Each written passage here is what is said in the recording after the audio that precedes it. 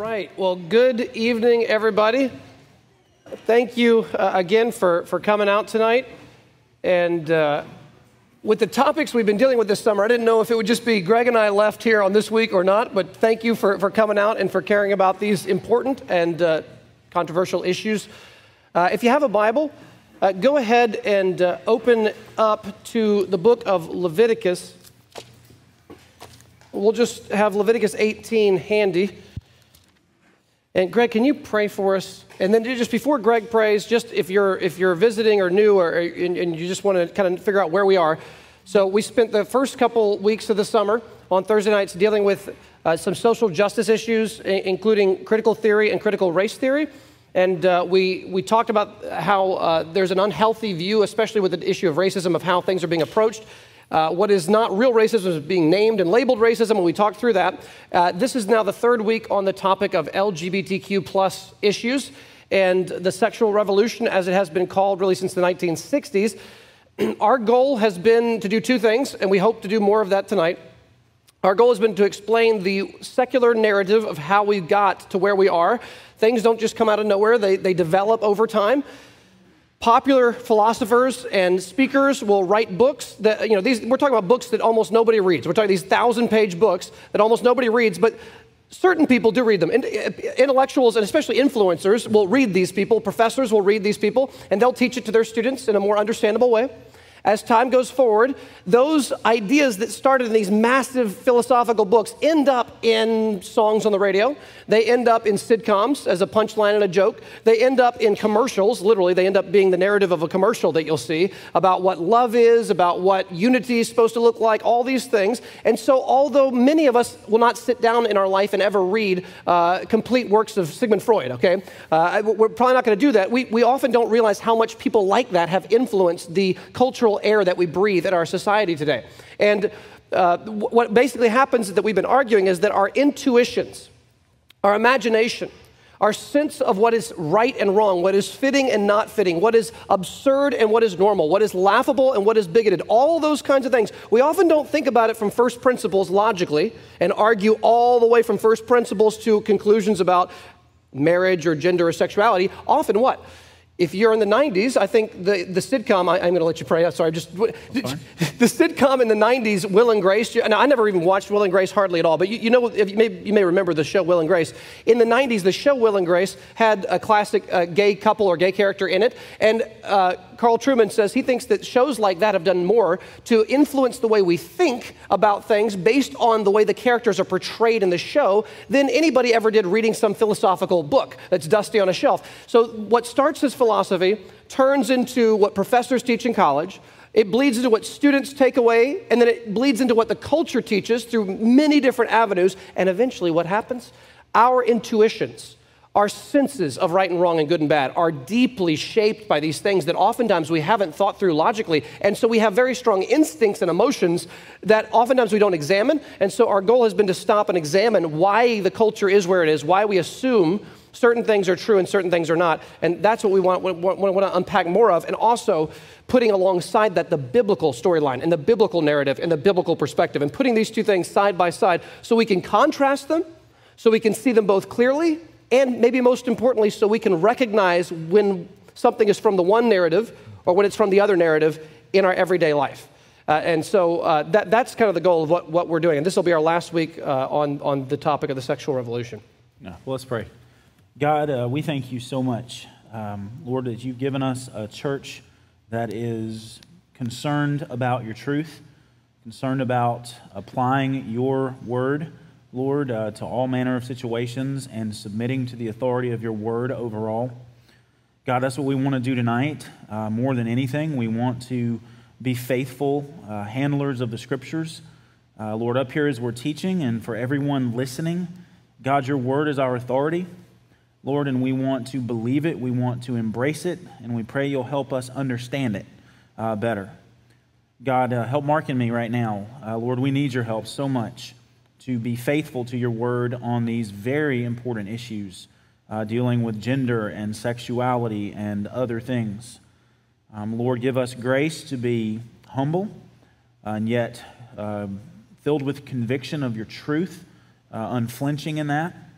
And Lord, I pray that as a church, we would be better equipped through this time to think about what's going on in our world, interpret it rightly, respond rightly, and be able to better share the gospel, Lord, with the people we come in contact with who are so influenced by the things that we're looking at. So, Lord, we just commit this time to you, and we pray that your Holy Spirit would illuminate us in every way that we need and empower us to better live for you. And we ask this in Jesus' name. Amen. Amen.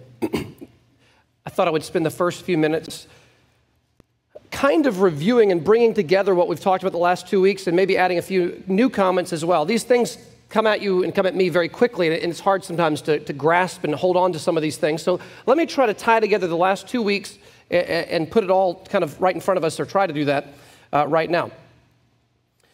So there's something called, some philosophers, theologians have called these things defeater beliefs. Defeater beliefs. And what these basically refer to are the things we've been discussing. These are assumptions held in the culture that make Christianity look implausible on the face of it. So when someone says there's only one way to God, and that's Jesus Christ, in our culture, people go, that just can't be true. You know, the reflexive response. That we all know that there are many paths. We all know everyone has their own truth. Now, that would be an example of a defeater belief. There's a quiet belief held in the heart that everyone has their own path, their own truth. And so when you bring in, I am the way, the truth, and the life, no one comes to the Father except through me, people immediately go, that's not what Jesus meant. That's got to be a bad translation. Surely that's not what he was saying. That's the reflexive response, a defeater belief. And so what we're trying to do is dig under the surface of these defeater beliefs. And another one would be, obviously today, anyone who says that consenting adults who love each other cannot express that in a sexual relationship and find that fulfilling and good, anyone who says that there are limits and parameters to that and that you can't just everyone do what's right in their own eyes, it's immediately thought of as obviously wrong. And so we're trying to, again, dig under the surface and expose these beliefs and to try to counter them. So I mentioned 2 weeks ago that in the late 1700s, early 1800s, the Romantics were the people who said, really in response to some Enlightenment beliefs and rationality, modernism, they said, listen, we need to look within, and we need to find the true self, and we need to express it. And it's not always wrong to, express something that may be within you, but this became a commitment of what becomes today expressive individualism, where you look within, you find what's there, and you live it out. And I just have to mention something I did not say earlier.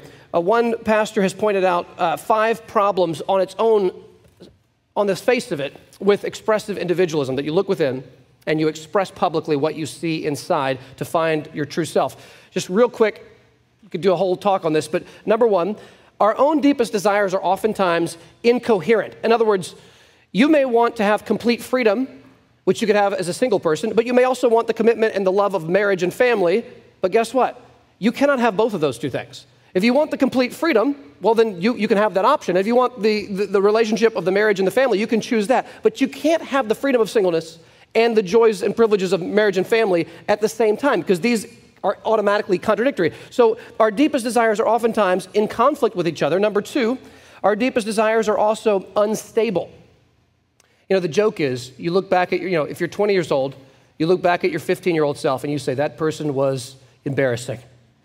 And then, if you're 30, you look back at your 20-year-old self and you go, what was I thinking? And when you're apparently, I'm not there yet, but when you're 45, 50, you look back at someone my age and you go, they didn't know what they were doing. And it keeps going. And so what happens is over time, our deep desires and things change within us. There's a famous quote of a man who said, my wife has been married to 6 men. All of them are me. I've changed so much since we got married. And so my passions and my hobbies and my loves have altered over the last 5 decades. She's really been married to 6 different men in many ways because of how unstable our deep desires can be. Number 3, our deepest desires looking within can be crushing. Why? Because if you're trying to achieve an identity through accomplishment, you look within, you try to live out and achieve something. You try to win an award. You try to do something. You try to be the best at something. It is crushing because the pressure it places on you to try to find yourself and achieve this great identity, it is crushing because guess what? You can't really do it. And even if you think you do it, what's going to happen? You're going to need to do something else tomorrow to make you feel still like you matter. I mean, not to date this is from the late 80s. Madonna, you haven't heard her name in a while, perhaps, Madonna said in the late 80s that she said, every time I achieve some great moment in pop culture, I feel like I've become something. I'm this beautiful, incredible person. And then she says, I wake up the next morning and what? I have to find something else to achieve it all over again. So it's a never stopping, crushing sort of thing. Number 4, to look within and live out your inward desires is ultimately excluding. It is excluding. Why? This group claims to be inclusive, but why is it exclusive? Well, if you find your identity in being the best singer around, what do you have to do? You have to look at every other singer and say, I'm better than them. That's how you get your sense of identity, right? If you're worse than everybody you know as a singer, how are you going to find your identity in that? And so the way you find your identity is by it's exclusive. C.S. Lewis said, we don't find pride in having money. We find pride in having more money than someone else. We don't find pride in being beautiful. We find pride in being more beautiful than someone else. It's by excluding and comparing others that we try to find ourselves. So this version of identity is exclusive. And then, as I mentioned a few weeks ago, it's an illusion. Remember the Anglo-Saxon warrior? I won't tell the illustration again. But my point there was the culture tells you which desires within you can be validly, truly you. Remember 1,000 years ago, aggression was truly you. Same-sex attraction, not truly you.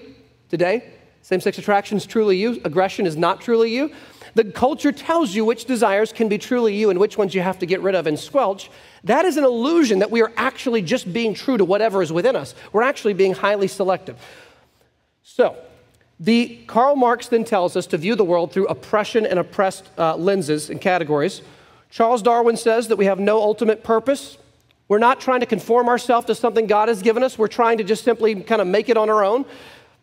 Sigmund Freud says our sexual desires are the most important thing about who we are. The New Left of the 1930s to 60s, they say that oppression is primarily about sexual repression, as in anyone who tells you not to act on your inward impulses is repressing and actually oppressing you. They are actually an enemy to who you are. And then from the 60s on to today, you have what is called the sexual revolution, which this is not loosening the moral guidelines that have been around. This is an overturning of the previous moral guidelines. It is not that things are just a little bit more licentious or a little bit more allowable. It's rather that anything that impedes upon my sexual license is an enemy to me that must be overturned. So I guess with some of those thoughts, we can jump in to tonight, the biblical perspective. From the biblical perspective, I guess really you could boil the whole thing down to these two statements. Does our ultimate purpose and authority come from above us, or does it come from within us? Those are the two narratives. Either your ultimate sense of self and purpose is something you invent for yourself out of your own heart and try to live it out consistently, or it is something that you look above and see God and His purpose and His law and His will, and then we conform ourselves to what He has called us to be. So which is the true you? Is the true you, the authentic you, the you who looks within and authentically lives out your inward impulses and desires? Or is the true you looking up to God who made you, seeing His design and law and purpose for your life, repressing, suppressing, putting to death sinful impulses, and submitting myself to His calling on my life? Is that the true me? Is that the me I was created to be? Which of those two narratives ultimately, at the end of the day, holds authority for us? That's a decision we all have to make, somewhere we have to come in this belief system. So when you look to Genesis 1 and 2, we looked at how God made Adam and Eve, male and female. That's what marriage and sexuality was for. We want to talk about Ephesians 5 as well tonight a little bit, how it's meant to reflect Christ in the church. Just mention this real quick. We know this probably. If the purpose of marriage is to reflect the gospel, the husband is meant to reflect Christ's sacrificial leadership for the church. The bride is meant to show the submission of the church for Christ. If that's what marriage is for ultimately, it's not ultimately about my personal happiness. It's ultimately about showing the world the gospel. If that's true, then there has to be a husband, a male representing Christ, and a bride, the woman representing the church. And that's why gender is an essential component to marriage biblically. One person is reflecting the Christ, one the church. If you try to get rid of the male-female and you have two men or two women, it is not possible to reflect Christ in the church the way God has called us to in that way. So again, which narrative on these issues will we buy into is our big question. And I guess, anything, Greg, before we jump in further? You covered everything I wanted to say, so where do you want to go? Okay, so we'll jump into some stuff we have not covered at all, which is in Leviticus chapter 18. And well, as we're looking at that, let me say this. We're going to look at some text tonight. Leviticus, it's easy to pounce on Leviticus. A lot of people say, well, and I think we mentioned this last week, say, you Christians, you say you're not under the law anymore, you're in Christ, whatever. There's all these rules and regulations in Leviticus that you don't live by. But you pick this verse about homosexuality, and that's the one you say you can't let go of. And so we're going to look at this one in particular because it serves as a very clear foundation for the teaching of the Apostle Paul that we're going to look at. And also we can try to clarify at least a little bit, hopefully, why of what we're going to look at, it still applies and it doesn't change with the change of a covenant. God's perspective on homosexuality and sexuality and gender, it's not bound culturally to the Israelite covenant when it lived in the land of promise. It's picking up on something bigger than that transcends any place and culture and time. When we say transcends, that means it's over, it's beyond, it's not bound to. So if God says something like this is sin here, then that means it's going to stay sin no matter if you go back in time or you go forward in time. It's not like somehow, because as we're going to see, God says it is an abomination. God doesn't go from saying something that's an abomination somehow becomes, oh, I love this. This is great. I affirm it now. God would be inconsistent with himself if he did that. So anyway, that's where we're going with this. We gotta deal with a couple of texts in Leviticus because they're important texts. Understood rightly, they only reaffirm and undergird everything we're saying. Yeah, that's good. So again, as Greg just said, how many of y'all, a show of hands, how many of you have ever heard in your life this kind of statement? You Christians are handpicking the verses that you want out of Leviticus. You clearly eat shrimp, which is outlawed in Leviticus. You plant two kinds of seed in the same soil. If you're a farmer, you've probably done that. You wear mixed fiber clothing, right? Not made out of just cotton or just whatever. You wear mixed fiber. All of us in this room right now probably are wearing mixed fiber clothing. That is disobedience to the laws of Leviticus. And so how many of y'all have heard, you're just handpicking which verses you want to obey in Leviticus? You heard that? I think that is a very common objection. It's interesting. People who maybe don't know a lot about the Bible can quote to you verses out of Leviticus from memory on this topic who aren't even Christians. I mean, I've seen interviews where, in a college setting, there was a couple hundred college students in a room, and a guy in the back who clearly is not a Christian, he's an atheist, and he was relatively heated at the time because a Christian was speaking about marriage, and he said, and he quoted those verses off the top of his head. I mean, it's just amazing. He knew all the verses right there out of Leviticus 15 to 20. He just quoted them off the top of his head and said, clearly, the only reason you're picking these laws is because you like to eat what you want. You want to eat your pork and your bacon and all that stuff. But over here, you allow the laws against homosexuality to stand. The real issue is animus.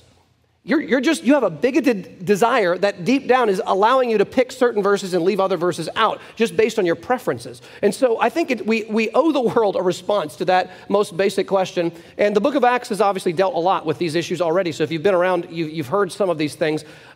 Maybe I'll just start with this before we read it. That the three big categories that can be helpful, these are worth memorizing, jotting down these three simple words, if you haven't already: moral, civil, and ceremonial law.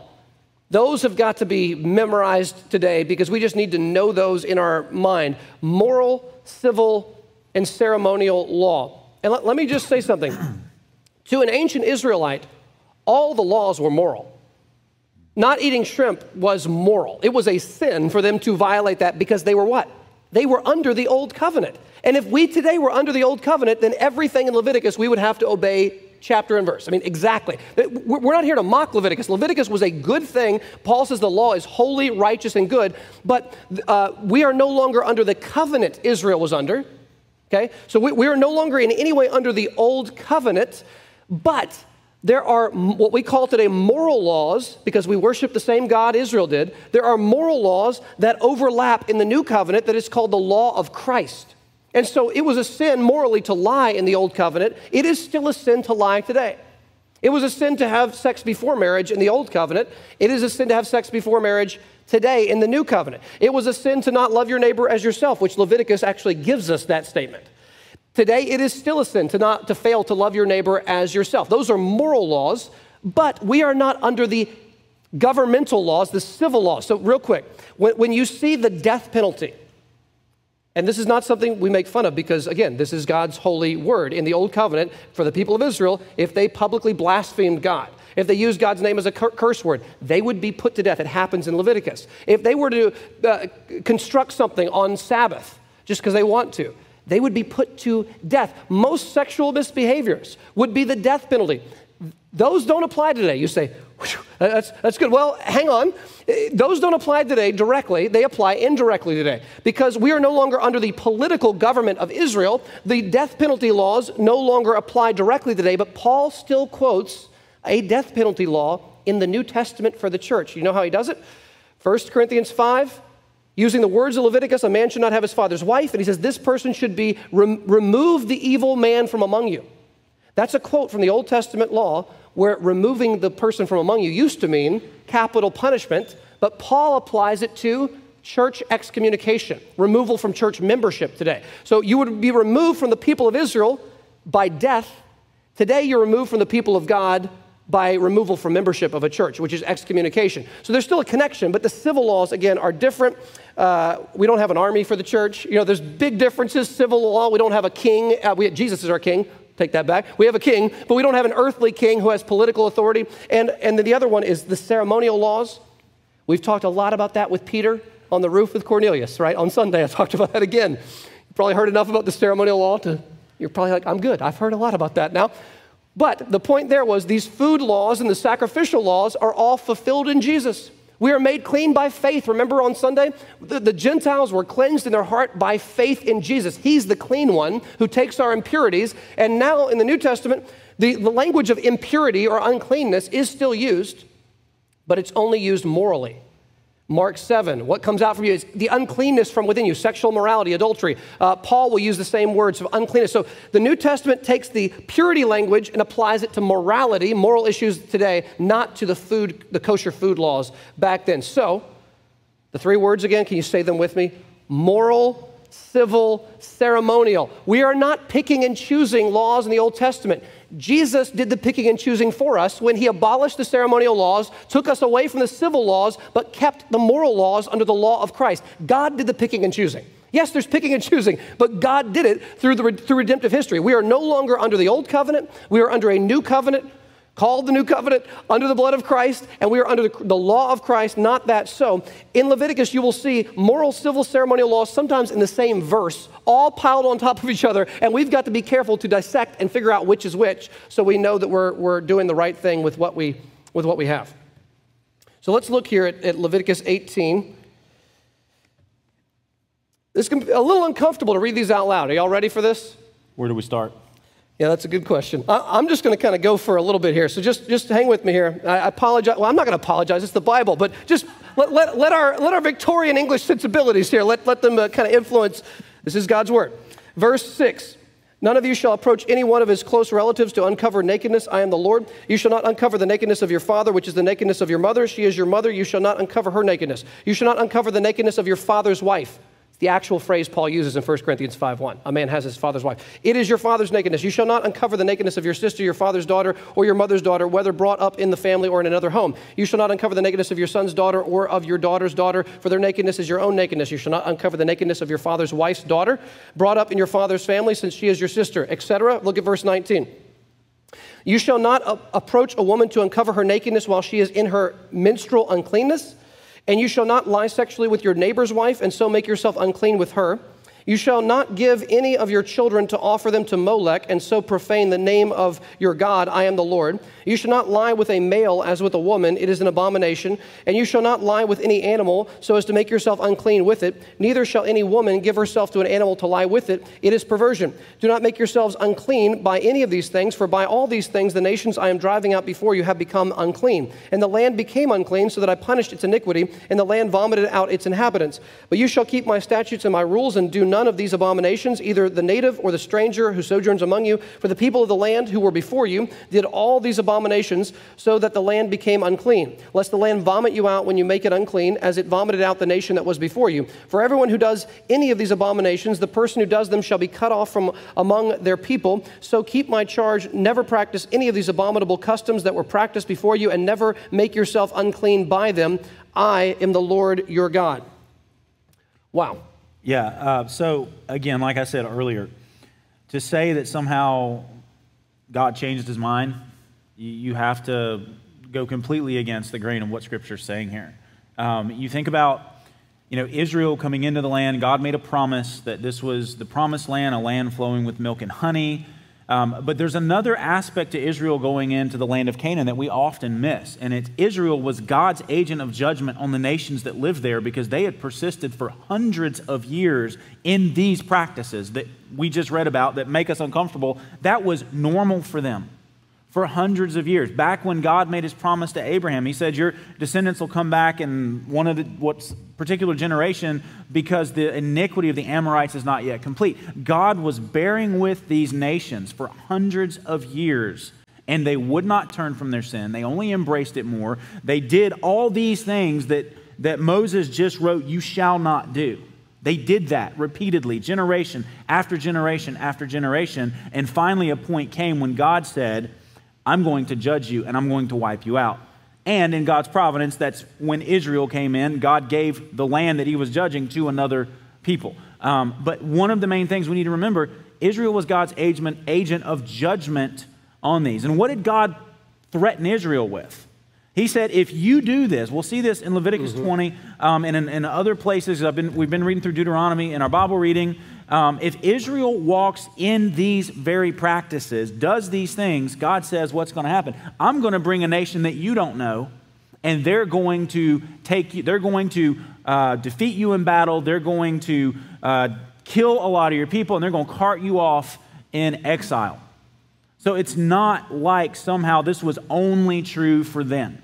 God says these practices, a male lying with a male, one of many that God names, they are abominations. And he says, verse 24, do not make yourselves unclean by any of these things, for by all these, the nations I'm driving out before you have become unclean.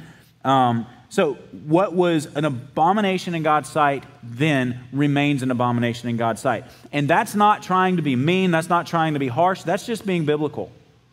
Those are God's words. And, we joke about we don't want to apologize, but we really need to work hard not to be ashamed of what the Bible says. Like, we really need to work hard on that.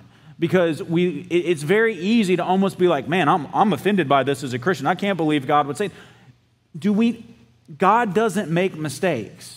God said this is what it is. Because it violates, you remember we talked about last week, God's design and creation, Genesis 1 and 2, what is good for humanity, what is good for society, male, female, only in marriage, covenanted together. Everything outside of that is sin. Everything outside of that leads to disruption and eventual chaos. The more you get rid of God's basic societal unit, which is the family, the more you destroy that, the more you destroy society's foundation for truly flourishing.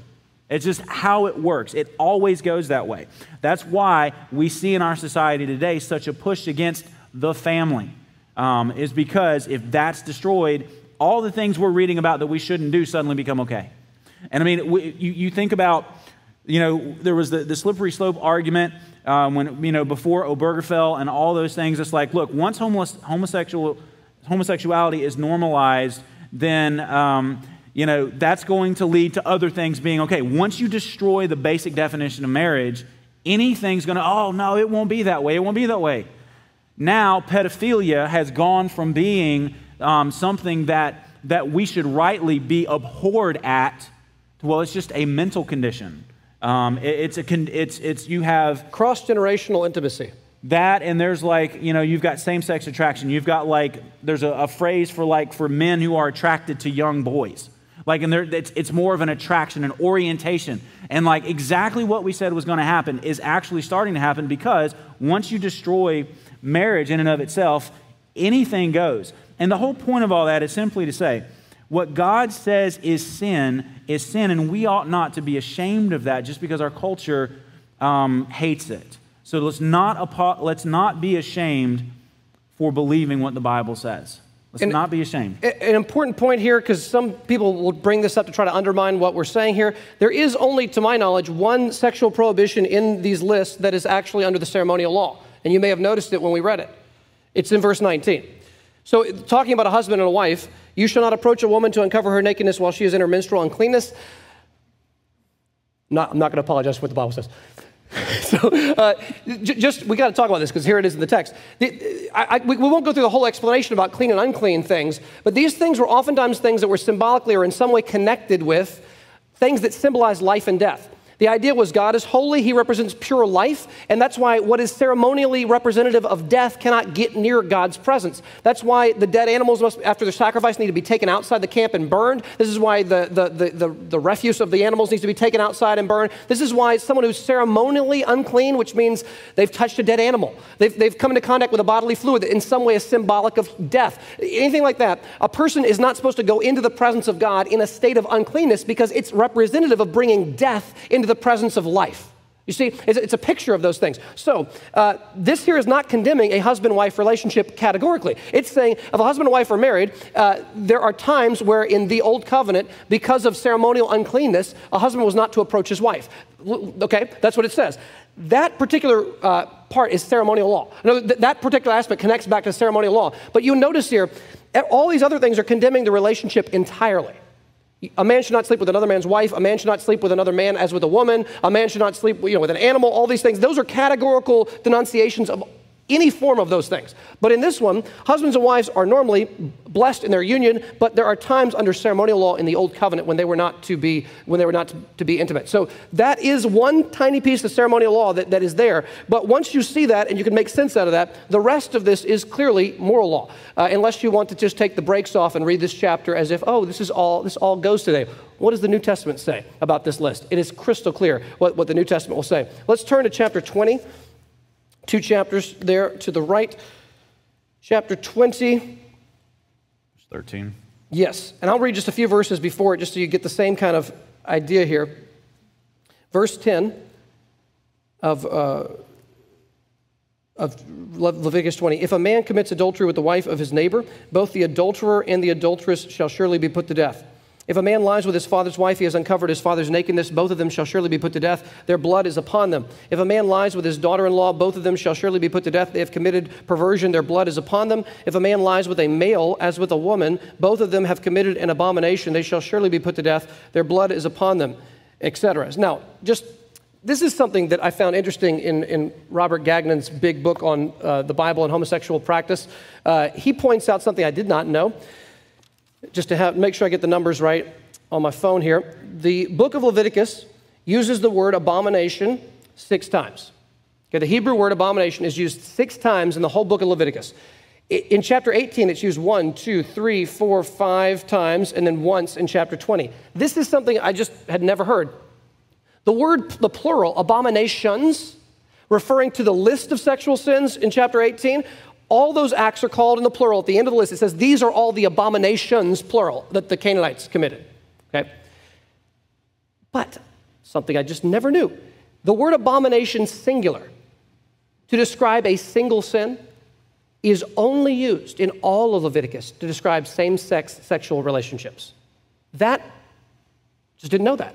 The only sin that is individually called an abomination in the entire book of Leviticus, and it's called it twice, is same-sex relationships. Both in 18, verse 22, you shall not lie with a male as with a woman. It is an abomination singular. And 20:13, if a man lies with a male as with a woman, both of them have committed an abomination singular. They shall surely be put to death. Their blood is upon them.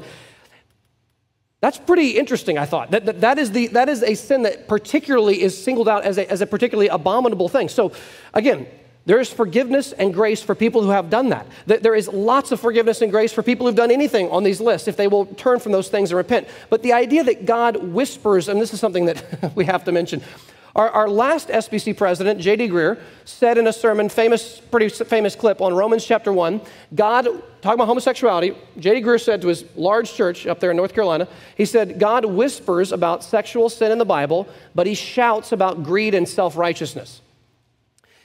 Well, I'll talk about that in a second.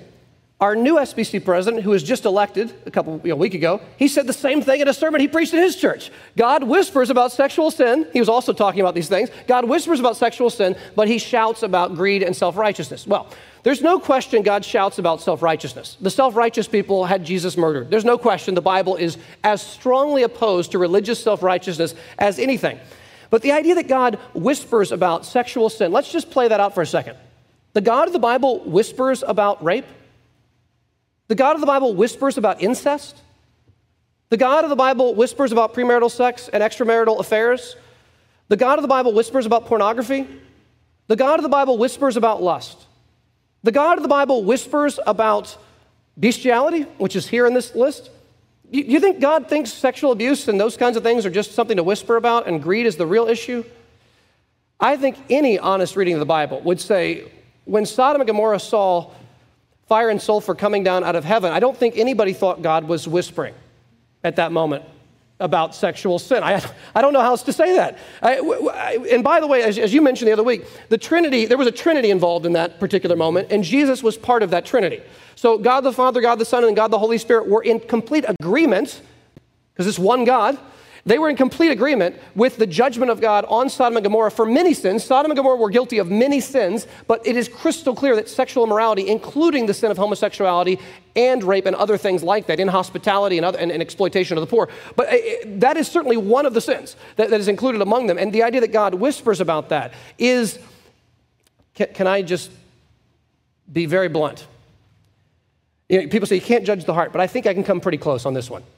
The only reason any large-named evangelical today would look in the camera to his megachurch and say what's going to be plastered across the internet that God whispers about homosexuality is because they fear what the culture will do to them if they say what the Bible actually says.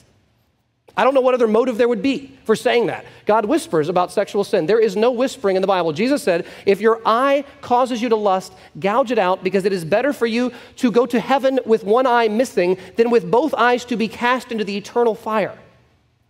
Jesus did not whisper about sexual immorality, and neither does anybody in the Trinity or in Scripture. So let us be so careful. In a desire to be loving to people who have been refugees and hurt and sinned and are coming out of the homosexual community and the transgender community, we want to love them and provide a gospel for them. But the way we love them is not by muting what God says.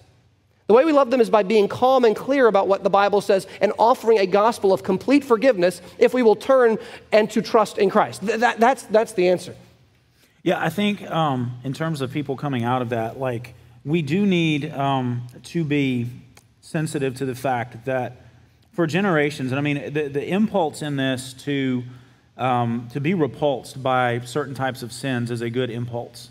And so there's no rebuke or anything like that. But I mean, I'm from South Georgia, and I know how folks from South Georgia thought about people who were gay. I heard how they talked about them. I knew what would happen if they found out if somebody was gay. They'd get mocked, they'd get made fun of, they'd be treated very harshly, sometimes just beat up for the simple fact that they were that way. And in saying that's not a defense of their lifestyle or of their choices. But when we think of winning people to Christ, we have to keep in mind that's some of the cultural baggage. I cannot remember the guy, the young man who was drugged to death behind a truck simply because he was gay. I think it was in Alabama a number of years ago. A lot of the homosexual community, transgender community, that's what they're going to latch onto. And they're going to say, if you're saying that I'm wrong, they're picturing you as the type of people who want to call them horrible names and do that kind of stuff to them. And we've got to be willing to be, as you said, calm. We've got to be very patient to show, yeah, your sin is abominable in the sight of God. But as a human being, I'm still going to respect you and treat you with respect. And the biggest way I can do that is not by calling you names or by being mean to you. It's by preaching the truth to you. Okay? But we have to keep in mind that that's the baggage that comes with this, is if you disagree with them, it's no longer you just have a different opinion. Your disagreement it has been turned into violence itself. And so we have to be very patient in conversations and in relationships to show and demonstrate repeatedly that the loving thing for us to do is speaking the truth, but that doesn't mean that I'm going to hate you as an individual, I'm going to wish harm on your body or try to do, wicked things to you. We've got to make the right divide here that, yes, this is what the truth is, but I'm speaking this truth and I'm going to persuade you, if I'm able, by God's grace, to repent of your sin, but I'm not going to pick up a bat. I'm not going to, threaten you with physical harm because I hate your lifestyle. You see the difference there? Like, I think we have to keep that in mind, because there has been some awful mistreatment of people simply because of this issue. And again, it's not really simple, but it's like that's what's happened. And so that has been projected onto everyone who disagrees with homosexuality. And it's not a true projection. It's not true. Like, if I meet somebody and have the opportunity to get to know somebody of a homosexual lifestyle, I'm going to do my best to respect them, to love them, to get to know them, to learn their story, because they're human beings made in the image of God. And I think we have to labor, unfortunately, we got to do like a pre-evangelism in a sense, to labor to show that we value you as a human being. We don't devalue you because of this. Yes, this is of serious concern, because if you don't repent, you go to hell. Just like if you don't repent of other sins, you go to hell. So it's a big deal in that sense, but we've got to labor to show I respect you as a person, I value you as a human being. Because again, the projection is us horrible, oppressive Christians, we don't value them as people. And that's the furthest thing from the truth. But we've got to work hard, and sometimes it takes a while to undo the false projection on us as being just hateful bigots, when in reality, the most loving thing we can do is love them as people while speaking the truth to them continually. Yeah, two words that I've heard people use that could be helpful here is the word prophets and refugees. Here's what this means. With the sexual revolution, you will have some people who are arguing passionately in society for these things, and they are more like prophets for the sexual revolution. Does that make sense? They're publicly, persuasively trying to argue that people believe this, prophets. And then you have refugees. You know what a refugee is? Somebody who's running away from trouble. So imagine the woman at the well would be a refugee from sexual immorality, right? Here she is, broken by her sin. Jesus talks to her. Is there anybody Jesus is more compassionate towards, more kind toward than this woman who's had 5 husbands? She's now living with a man she's not married to. Jesus offers her living water. He's kind to her. She receives the gospel. Jesus tells her he's the Christ. Jesus rarely tells people that directly, that the one whom you are speaking with is he. Jesus loves her. It's that beautiful picture. She's a refugee. She's one that's been broken and hurt by her sexual past, and she is ready for the gospel, and he just gives it. Now, he still mentions her past. He doesn't ignore it. He brings it up, and it even makes her a little uncomfortable. Remember, she changes the subject. As long as we're talking about my serial adultery, let's ask which temple we should worship in. Remember that beautiful little moment? And Jesus follows her on the rabbit trail and brings it back to worship, and he saves her right there. So that would be a refugee. A prophet would be someone like a college professor, somebody like this, who's a spokesperson for these ideologies. And I would say the way I would interact with these two people would be radically different. Right now, we're kind of talking to the prophets, right? We're addressing an ideology of the sexual revolution worldview, and we want to, like Paul says, we want to break down strongholds and anything that will hold itself against the knowledge of Christ. We want to take every thought captive. We want to, with weapons of righteousness in the right hand and the left, we want to knock these things down. So there's going to be a kind of intensity when we're dealing with the prophets of these things. These ideologies are beyond harmful. They're corruptive. They're corrosive. They're horrible. But when I'm talking to a 21-year-old who is struggling with same-sex attraction, and they're coming in to talk to me, or they're struggling with this, or they have a friend who is, the way I talk to them is going to sound, I think, unrecognizably different from how I'm talking sometimes right now about these things. I'm going to say the same truths, but the issue here is it's a different situation. So when someone is hurt and coming out and fleeing, we offer them grace. When someone is pronouncing this ideology, we need to deal with it more in a loving but counteracting sort of way in terms of their belief system. Yeah. Another thing we're going to face, and while we still have time, we need to look at 1 Corinthians chapter 6. Yes. Because this is a contested text. 1 Corinthians chapter 6, we'll look at verses 9 through 11. Again, one of the things that's interesting in in this debate is how some people, Satan is a liar, the father of lies. He even twisted Scripture when he was tempting Jesus. And so it's not as though the opponents of the truth are ignorant of the truth. Sometimes they know portions of the Bible. They know the right places to go in order to try to throw people off. And so one line of reasoning that is used is that, well, the New Testament doesn't specifically deal with homosexuality as we're talking about it. It deals with it, well, it's really talking about what, pederasty or something in the Roman world that's just dealing with, men, having relationships with boys or something like that. And so one of the biggest terms in this is in 1 Corinthians 6, verses 9 through 11. And we'll point it out. So let's read that. Paul says, or do you not know, and pay careful attention to his language here, okay? It's unmistakable. Do you not know that the unrighteous will not inherit the kingdom of God? So whoever falls into the category of unrighteous will not inherit God's kingdom. That means they're not saved. They're not going to heaven when they die. Okay? That's the significance of this. He says, do not be deceived. Neither the sexually immoral, nor idolaters, nor adulterers, nor men who practice homosexuality, nor thieves, nor the greedy, nor drunkards, nor revilers, nor swindlers will inherit the kingdom of God. And such were some of you, but you were washed, you were sanctified, you were justified in the name of the Lord Jesus Christ and by the Spirit of our God. Now, it's interesting. I love the ESV. It's my favorite translation. But in this, the actual translation itself doesn't quite, and again, it's hard to get this into English, but I think we should try. It says in verse 9, nor men who practice homosexuality. Now, if you've got your ESV or a Bible that's got any kind of notes, it might have a note down there at the bottom that says the two Greek terms translated by this phrase refer to the passive and active partners in consensual homosexual acts. There are two different words being used here, okay? The first one is probably the most controversial. It's arkenesoitai. I think I said that right. It's a tough word. But it actually is a combination. Paul actually invents a word here. He takes the concepts from Leviticus that we already looked at. And I think it's in Leviticus 18. Arsen and koite, which means to man, and to bed, which means to have a sexual relationship with.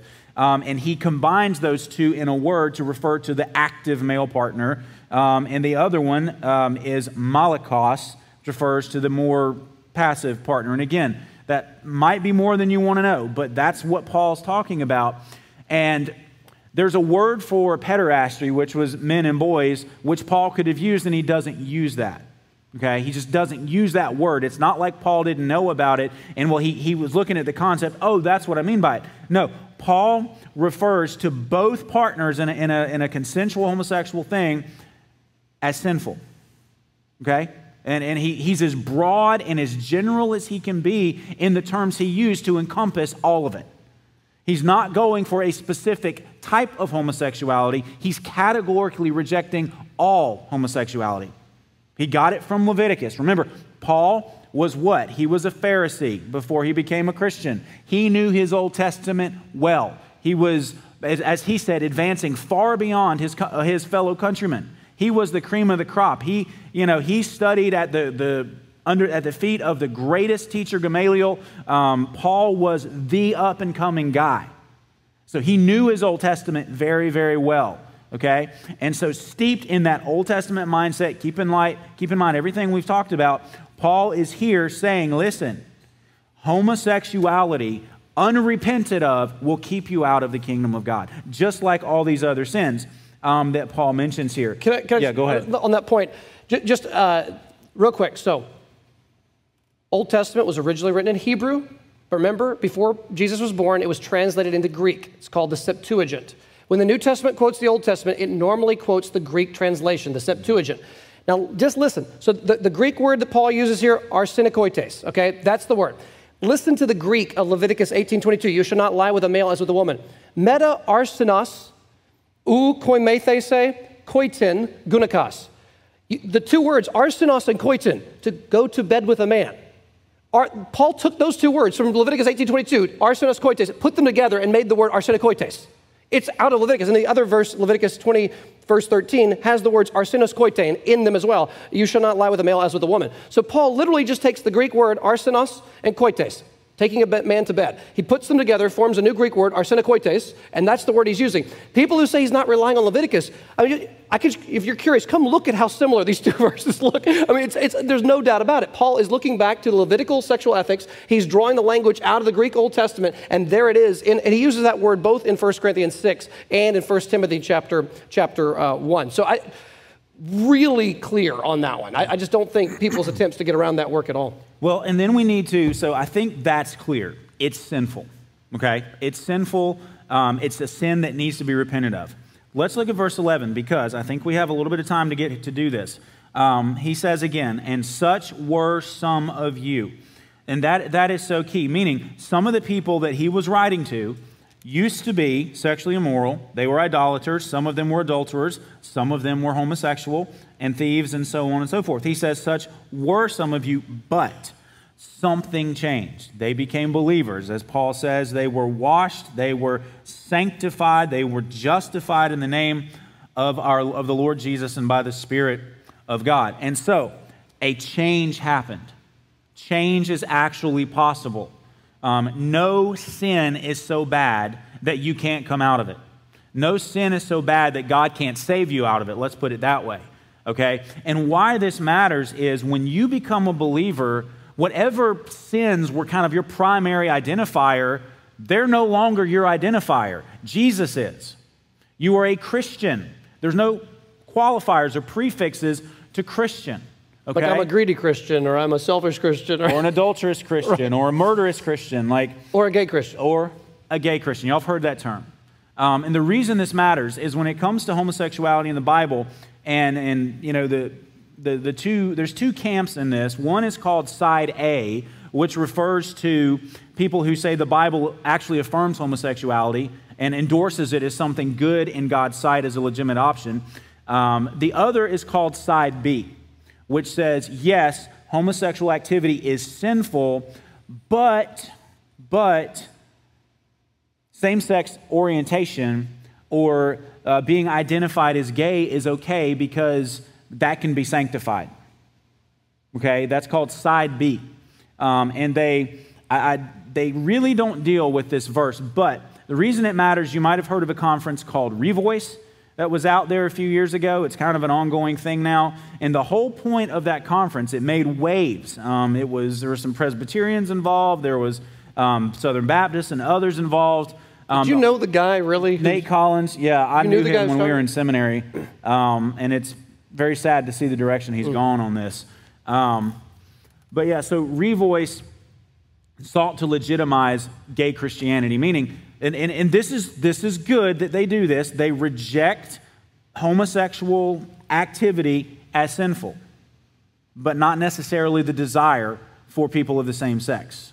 They sanctify that, saying you can be attracted to someone of the same biological sex as you in ways that go beyond mere friendship. But short of sexual activity. Everything up to that, pretty much. To the point where they say you can have a same-sex partnership that is celibate. You can even have a special ceremony where you're partnered together as brothers or something like that. You sit on the couch, you watch movies, you cuddle, you kiss each other goodbye, but you don't actually engage in sexual activity. Not all will go that far, but that is basically what it is. There is a type of Christianity called gay Christianity. And they even go so far as to go back into Genesis. I've heard Collins do this and say that God intended for men and women, but they specifically focus on men, to have these special close relationships that go beyond mere friendship. That men were made to desire other people outside of our spouse in strong, intimate ways short of the sexual relationship. And just jumping in here, people will oftentimes hijack the David and Jonathan friendship. Yes. Have you heard this? So people will oftentimes argue that David and Jonathan had a sexual relationship. Now, people only say that because they're alive today. Nobody in church history is reading that story thinking that's what's going on. David and Jonathan, there's a line where they say, your love surpasses that of the love of women. Part of this may have been the polygamy side, but I don't know. But basically they had this incredibly strong friendship, and Jonathan was willing to give up all his rights to the throne and give it to David in submission to God's will. And they protected each other and loved each other.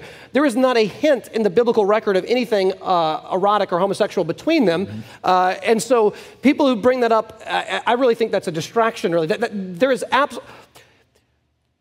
legitimate male friendships are 100% wonderful in Scripture. What you're talking about in Revoice is something completely different from what the Jonathan-David friendship was in 1st, 2nd Samuel. And they actually, one article I was looking at, they actually try to make a distinction between romantic love and erotic love. Like they separate that you can be romantically attracted to somebody of the same sex and not be in sin. And the problem is, that one of the problems is they've divorced desire from action, in the sense that the action itself is sinful, but the desire is not necessarily so. And one of the things you've already quoted, Jesus talked about, if you have a desire for something that you shouldn't have a desire for, you need to do battle against that desire. The desire itself is sinful. Temptation isn't sinful, but the desire that you're tempted with is sinful. And that was the problem with the Pharisees. They're squeaky clean on the outside, but they were full of evil desires inside. And so any movement that legitimizes desires that go contrary to nature is suspect and corrupt. Let me jump in here. So a question that will come up sometimes is, can people be born gay? Someone might say, listen, since I was 5 years old, I've heard one woman said that she was attracted to other women on the playground when she was 5, and that turned into lesbianism later in her teenage years, and then she later became a Christian, and now she's married, she has children. But what about the question of, I didn't choose this lifestyle? I think that's an important question. Okay, what we've got to remember is this, because I've heard Christians react in all different ways. The first thing I want to say is this. We are not born the way Adam and Eve were made, without sin. We are born dead in sin, which means we're born this way in terms of all kinds of stuff. In other words, if by born this way you mean I have corrupt desires that make me want to be selfish, prideful, sexually immoral, to be greedy, to be an idolater, well, welcome to humanity. I mean, everybody's born this way in the sense that we're all born with a corrupt nature that is inclined towards evil and loves the darkness rather than the light. So some people will be more naturally inclined to alcoholism than other people. Some people will have a greater issue wrestling their temper into control than other people. Some people will have a greater issue with heterosexual sexual lust, and others will be more tempted towards homosexuality than some. So, some people will live their whole life, never have a moment of homosexual temptation. Others will struggle with homosexual temptation perhaps until the day they die. Now, here's the issue. Because I'm born with an impulse does not justify acting on that impulse. Can you imagine what the world would look like if we just, I was born selfish, so give me the toy. I mean, what would happen? Well, I guess that's kind of what happens anyway, but what happens is you can't just act on an impulse because it's there from birth. We are born dead in sin. We need a doctrine of not just creation, but total depravity and the original sin, so that we don't just validate whatever impulse we have. Like Jerry will say, our heart is deceitful. Well, really, Jeremiah said that, Jeremiah the prophet. Our heart is deceitful above all things and desperately wicked. So some people will be more tempted towards homosexual behavior than others throughout their life. We don't always, I'm quoting somebody else, we don't always choose our temptations, but we always choose our response. I think that is a very wise statement. We don't always choose our temptations, but we always choose our response. And just because I have an impulse of temptation, I cannot identify myself by that sin and then validate myself living that way. I can't say, well, I'm a Christian, but I'm a selfish Christian, and I really want what you've got, and just snatch it from you. That's not the way this works. So we want to be very careful. The world will call, real quick, someone who struggles with same-sex attraction and resists it and fights it by God's grace, the world will call that person gay, and they will call a person who lives the lifestyle gay. That's the problem with language. One word is being used to describe two radically different situations.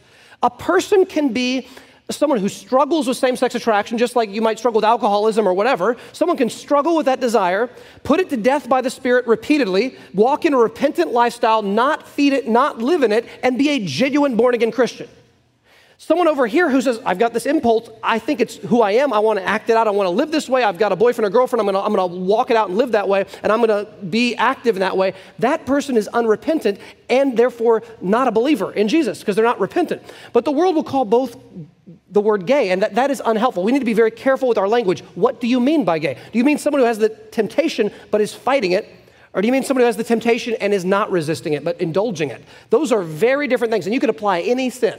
Name any sin, put it in those categories, and you can see the same thing. The question in the Bible is not, are we tempted? It's, are we repentant, or are we indulging those without repentance? Yeah. Amen. Okay, almost done. 60 seconds maybe. Let's just read the last section of 1 Corinthians 6. We'll end where we began the other week. 1 Corinthians 6, I'm going to read verses 9 to the end of the chapter. Or do you not know that the unrighteous will not inherit the kingdom of God? Do not be deceived. Neither the sexually immoral, nor idolaters, nor adulterers, nor men who practice homosexuality, nor thieves, nor the greedy, nor drunkards, nor revilers, nor swindlers will inherit the kingdom of God. And such were some of you. But you were washed, you were sanctified, you were justified in the name of the Lord Jesus Christ and by the Spirit of our God. All things are lawful for me, but not all things are helpful. All things are lawful for me, but I will not be dominated by anything. Food is meant for the stomach, and the stomach for food. It's just appetites. And God will destroy both one and the other. The body is not meant for sexual immorality, but for the Lord, and the Lord for the body. And God raised the Lord and will raise us up by his power. Do you not know that your bodies are members of Christ? Shall I then take the members of Christ and make them members of a prostitute? Never. Or do you not know that he who is joined to a prostitute becomes one body with her? For as it is written, the two will become one flesh. But he who is joined to the Lord becomes one spirit with him. Flee from sexual immorality. Every other sin a person commits is outside the body, but the sexually immoral person sins against his own body. Or do you not know that your body is a temple of the Holy Spirit within you, whom you have from God? You are not your own, for you were bought with a price, so glorify God in your body. Let's pray together. Lord, all of us are hearing every day through every form of social media and the news media and TV and commercials and movies and Netflix and everything, shows, jokes. We're just hearing all day long that basically you don't exist and that we're just here on our own, and that the ultimate purpose in life is to look within and to find the sexual desires that we want to express and to live them out and to even make them our very identity, naming ourselves by our sexual desire, and to be fulfilled in that and to find freedom in that and to find happiness in that. And Lord, there is just a world that is full of lies. The prince of the power of the air is at work in the sons of disobedience. And there are godless belief systems just everywhere around us. And even we as Christians begin at times to believe bits and pieces of these things. Lord, help us to get clarity of thought to see, no. I am not my own.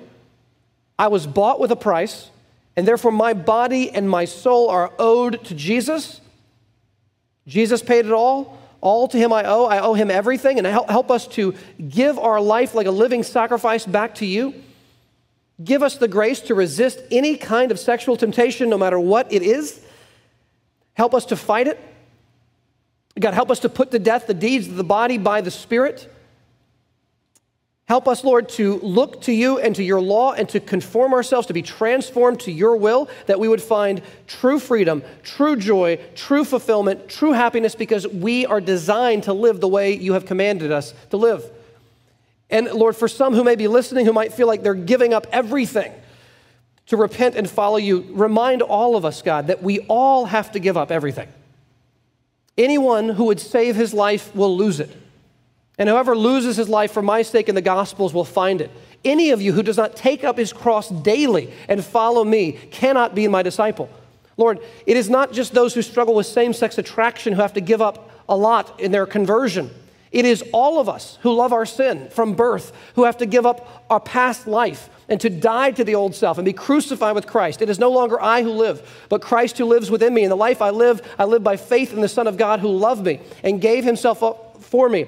God, help us to turn from our sin, our flesh, self-righteousness, whatever we may struggle with, to release those things and to turn to you in repentance and faith. And help us to find the freedom and joy that only you can give us. Show us how much better your will is for us than whatever the world can come up with right now. And God, I pray we would live a life that is so different, so countercultural, so attractive to the world, so confusing at times to the world, that people would be brought in and that they would see a countercultural way of living and doing sexuality and marriage in a different way, and that they would see it as better and superior and wonderful, and that people would be won to Christ by the corporate example of this church in this city. And I pray you would use us for your glory, and I pray this in Jesus' name, amen. One more thing here. If you are interested in a relatively brief 150-page book on the topic, you probably can't do a lot better than Kevin DeYoung's book, What Does the Bible Really Teach About Homosexuality? First half of the book, he deals with all the critical passages. Second half, he answers a lot of common questions and objections. And starting next week, Lord willing, we'll be working through the book of 2 Timothy, Paul's last letter before his death in the Roman prison. If you think, is the 2 Timothy going to have anything to do with these things? Well, maybe less directly, but we're going to be looking at Scripture and true Christianity in an age of really what he's dealing with is false teaching and forms of apostasy. So I still think there will be a lot of relevant connections as we continue to move forward. So thank you guys very much.